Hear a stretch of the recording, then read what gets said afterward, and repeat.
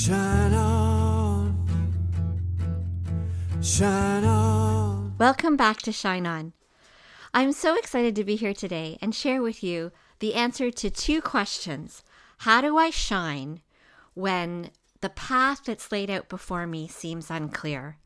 And also when I face resistance. I am in the process of getting ready to travel to Nepal. I was there when the pandemic hit in 2020. I came home just as everything was closing down. This year, I'm traveling back to Nepal, and I can't wait to see all the people that I have been working with. I'm also traveling with my dear friend and co-worker in the kingdom, Ruth Coghill from Words to Inspire. We've partnered our ministries, and we are going on the SOTI tour, Shine On with Words to Inspire, with the theme of stepping into his presence. What a big theme that is, and I think we're going to have to spend some time on that. But when I think and reflect upon Nepal, I can't help but think of the busy roads and the city and how alive it is with music and noise and smells and conversations, and in the country where the mountains are alive with the colors that are just lighting up the world with the colors of spices and vegetables, and I'm so excited. And when you're in Nepal, people greet you with the word Jai Mishi, which means victory to Jesus. Well, I mean, how could you not love that if that's the first greeting that you would receive? Imagine that. You walk up to somebody in North America and they say, victory to Jesus, instead of hello. The Nepali people are kind, loving, and compassionate. And I'm so fortunate that we are able to provide some support through Shine On Missions, which you can find more information about at that website. But one of my favorite things to do in Nepal is when they all raise their arms up in the air and they say hallelujah in worship and joy. I get to do the same thing, but my arms are stumps and they make quite a picture saying hallelujah. But what I wanted to take a moment to share with you today is something that you might not expect. Something that goes deep into what happens when I step onto a path that is unclear, and how I find courage in order to do that. Because I think we need to share not just all the things that I'm successful at without hands and feet, but even when I fail, those moments are really important.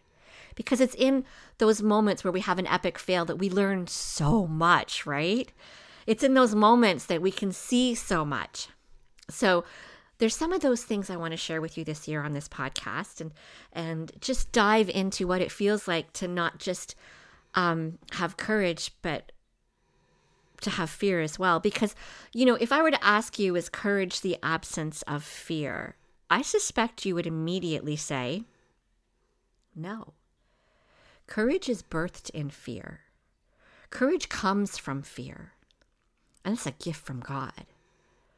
So when I think about traveling to a part of the world where I cannot access anything, I am fearful. I have learned to live in North America without hands and feet. There are places that I can go in which things are accessible. Sometimes I even plan my route based on knowing that there's an accessible room or even restroom on the way.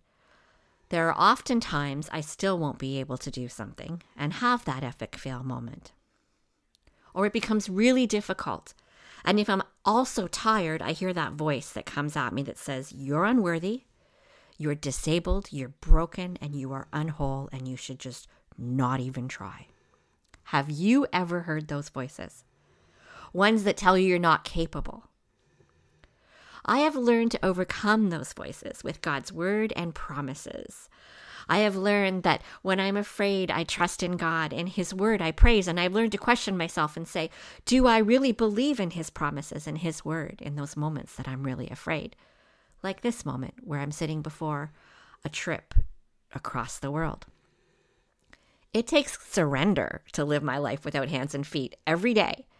But to travel across the world like this takes a supernatural surrender. A surrender that is not my own. A knowledge that it is God who pulls me through, and he will provide for me. He will provide help. He will provide people where I need them and when I need them. And in his loving kindness, he has already provided that because he is our provider.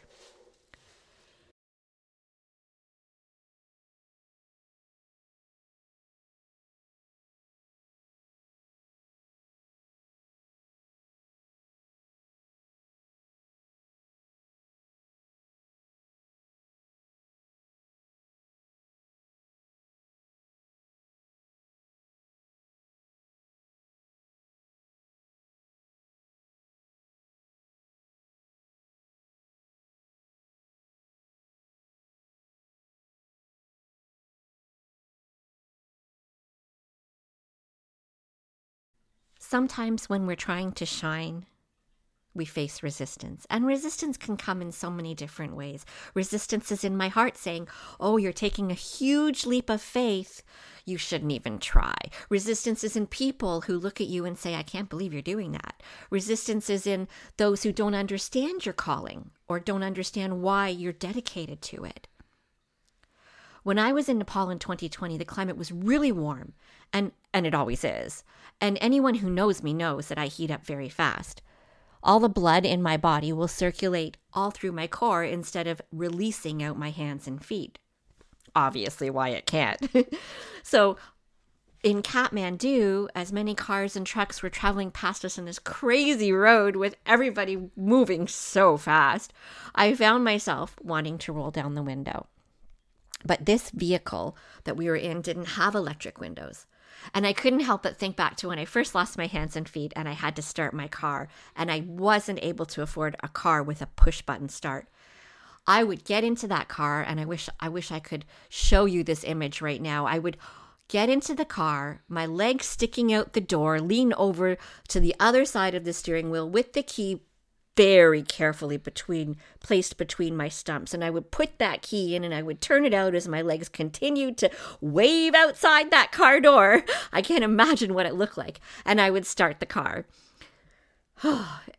But there was always so much in doing that physically exhausted me. And so as I looked at the lever on this handle that I would have to turn to open the window, I thought, I know already that this is going to be something that gives me resistance. If you go online to howdoesshedo.life, you can link into my YouTube channel and you will see a video of me rolling down this window. And I can tell you, as I placed my arm, not my hand, on that lever and turned and twisted and turned, I had to take strength from both my core and my arm to do it. There was a lot of resistance. Sometimes when we face resistance, everybody looks at us, and you'll see this in the video, it looks very easy. Nobody can honestly see the strength it took to accomplish that. And have you ever been in that situation where you are working so hard to accomplish something, but others around you, and I remember this from business, others around me didn't know how much it took to actually accomplish or achieve what I had just done. Resistance proves to us that not everything is easy. It offers us the opportunity to surrender to Him and allow Him to be our strength. You know, one of the themes of my How Does She Do That channel is that God gives us all the strength to do all the things He calls us to, which is Philippians 4, verse 13. Paul says we can do all things in Christ who strengthens us. If we are following His will and He's opened the door to that path, even if it's unclear, He will provide the strength we need to follow. And in that strength and in that courage, He provides that courage and that strength that we need. We will also need patience. And I have to tell you, living life without hands and feet, I don't have any of that. I don't have much patience. As a mom, I'm a wife, and I struggle with patience, but I don't have to rely on my own. He also provides that. Are you facing a mountain today? Are you looking at a path in your life that seems really unclear? Because that's two things. You could be facing a mountain you don't know how you're going to climb. That's very different than an unclear path. An unclear path means you've probably faced something that most people would never want to face.